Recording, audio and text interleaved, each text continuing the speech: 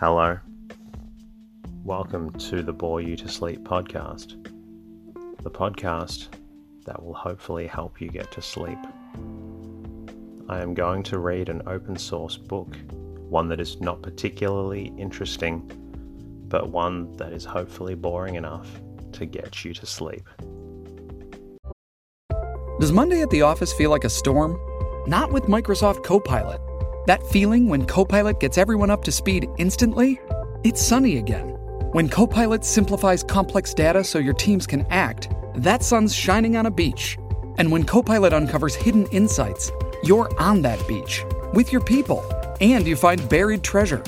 That's Microsoft Copilot. Learn more at Microsoft.com/AI for all. Tonight's readings on the Bore You to Sleep podcast are going to come from the American Bee Journal. At its time, it was the oldest bee paper in America, established in 1861, devoted to scientific bee culture and the production and sale of pure honey. I hope you enjoy it, and hopefully it makes you feel a little bit sleepy.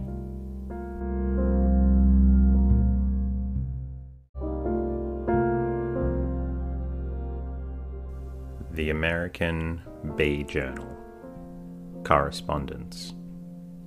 Pure liquid honey in glass jars. Under the heading, I find an article from Mr. W. M. Hogue, who says that he has invented a way of preparing liquid honey so that it will not congeal. He adds that this discovery will be beneficial to beekeepers, and he explains how we will profit by it. The tendency of honey to candy for all the adulterators of honey has proved to be a great impediment, while for the producers it is a good characteristic, for it is the best stamp that a beekeeper can put on his product, a stamp that adulterators are unable to counterfeit. Now that the consumers at large begin to give their preference to candied honey, the adulterators, seeing their sales decreasing, try to invent some means to stop this result and incite us to help them to continue their fraudulent practice.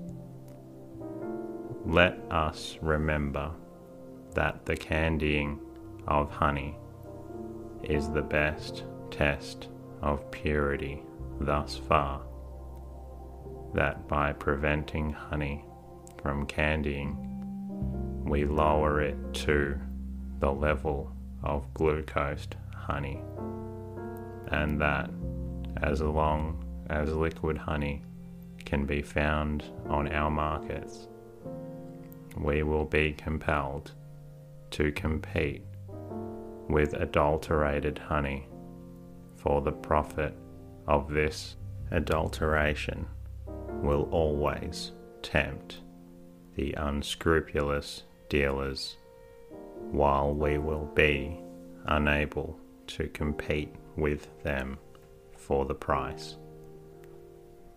A few years ago, we could find liquid honey in glass jars in every good grocery. 3 years ago, I produced at the Western Illinois and Eastern Iowa Convention held at Burlington, Iowa. One of these bottles, bought in St. Louis, labeled Pure Extracted Honey from John Long, New York. Mr. Hoag, who resided in New York at the time, probably knows John Long. This pure honey was analysed by an expert chemist and found mostly glucose. These jars and tumblers are now of slow sale, for the consumers begin to have confidence in candied honey. We are therefore in a fair way for selling our product. Let us go on and turn the cold shoulder to the advice of those who have so far caused more prejudice than profit to beekeepers. Mr. Hodge, who has visited the old continent, knows, as well as I do, that in Europe liquid honey is unsaleable, for the consumers are accustomed to buying candied honey. Let us persist in our efforts to educate the people on this question, and we will drive all spurious honey from our markets. Colchian honey. I see in the Bee Journal, under the above caption, a question from Mr. H.G. Colwell of Columbus, Ohio, relative to the effects of honey eaten by the Grecian troops under Xenophon as they passed through Colchia in their famous retreat homeward. In regard to this, you propose a query. Why did the ancient Colchian honey cause the above disorder?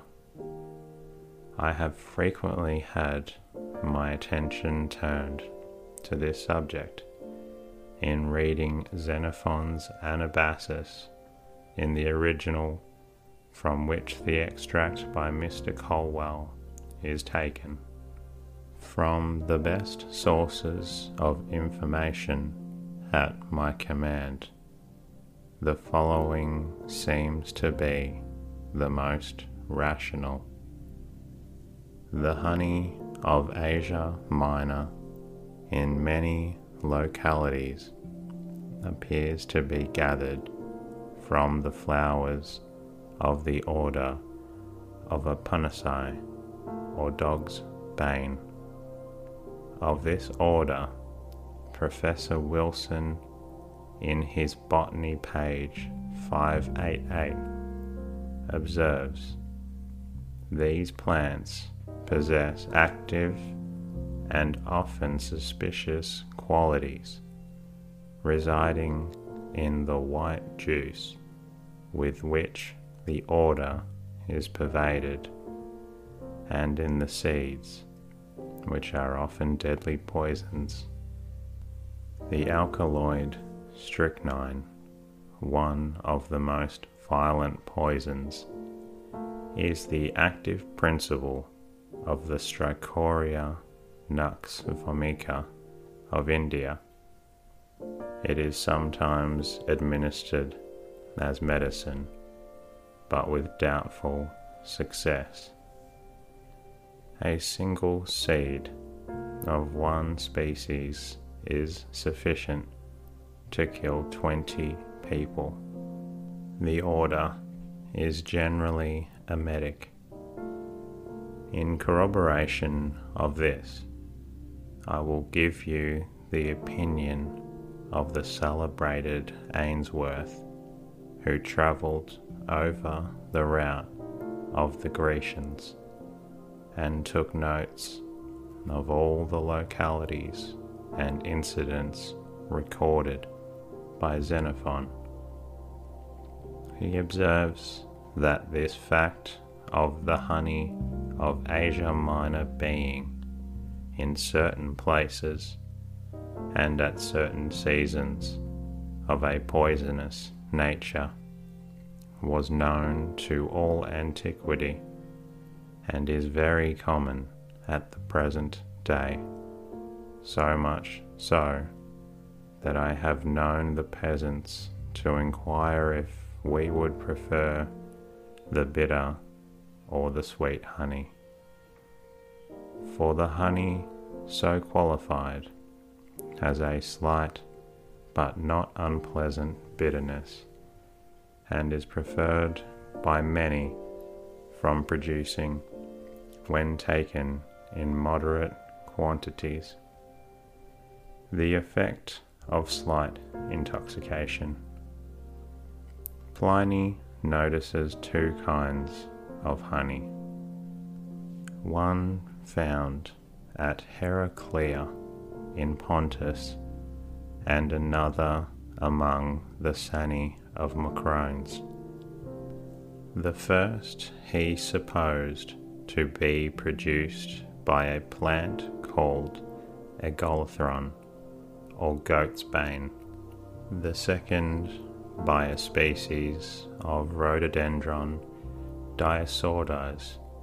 Diodorus, Sicelus, and Aristotle all notice the honey of Heraclea Pontica.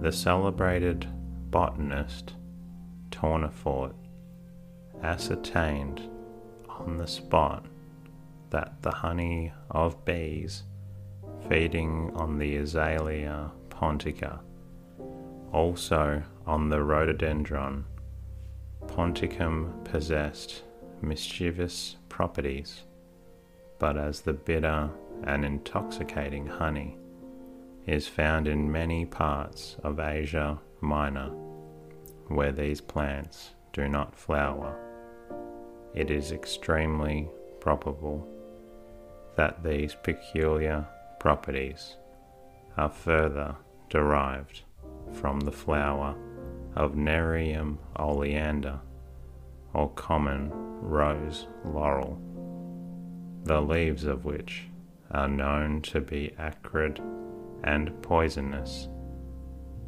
The natural family to which this belongs is distinguished by plants endued with dangerous and fatal properties, and these act on the nerves so as to produce stupefaction.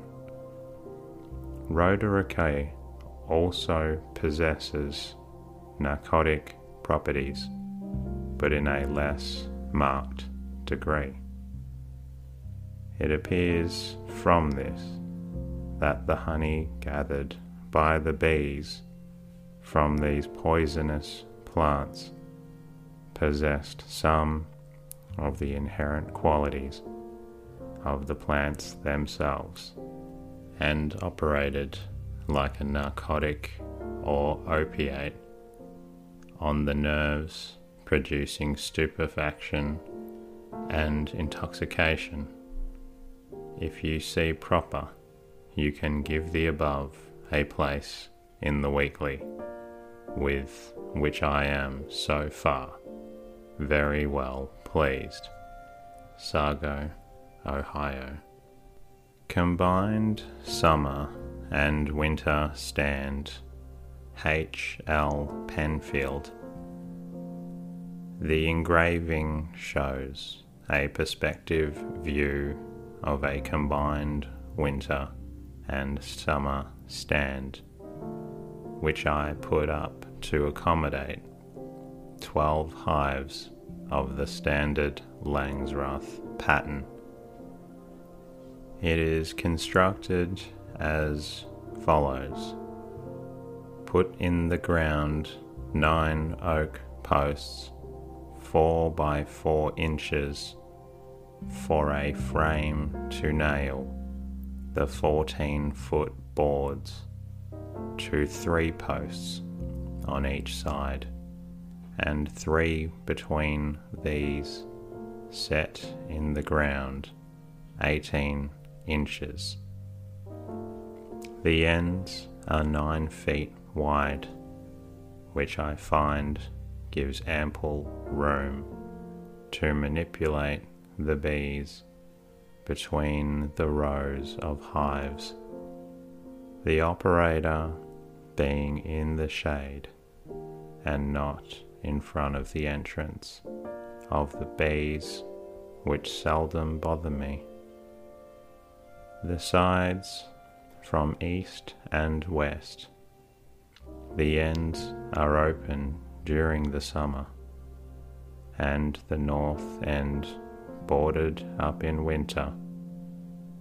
We use millet hay for protection, filling in spaces between the hives, and over and under them, almost filling up between the rows, clearing away enough in front of the entrance for the bees to take a flight when the weather permits.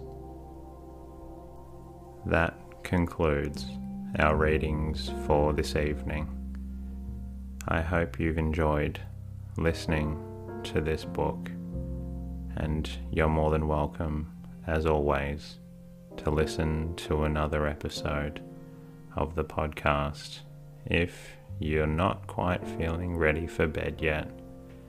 Until next time, good night, and I look forward to reading you another story very soon.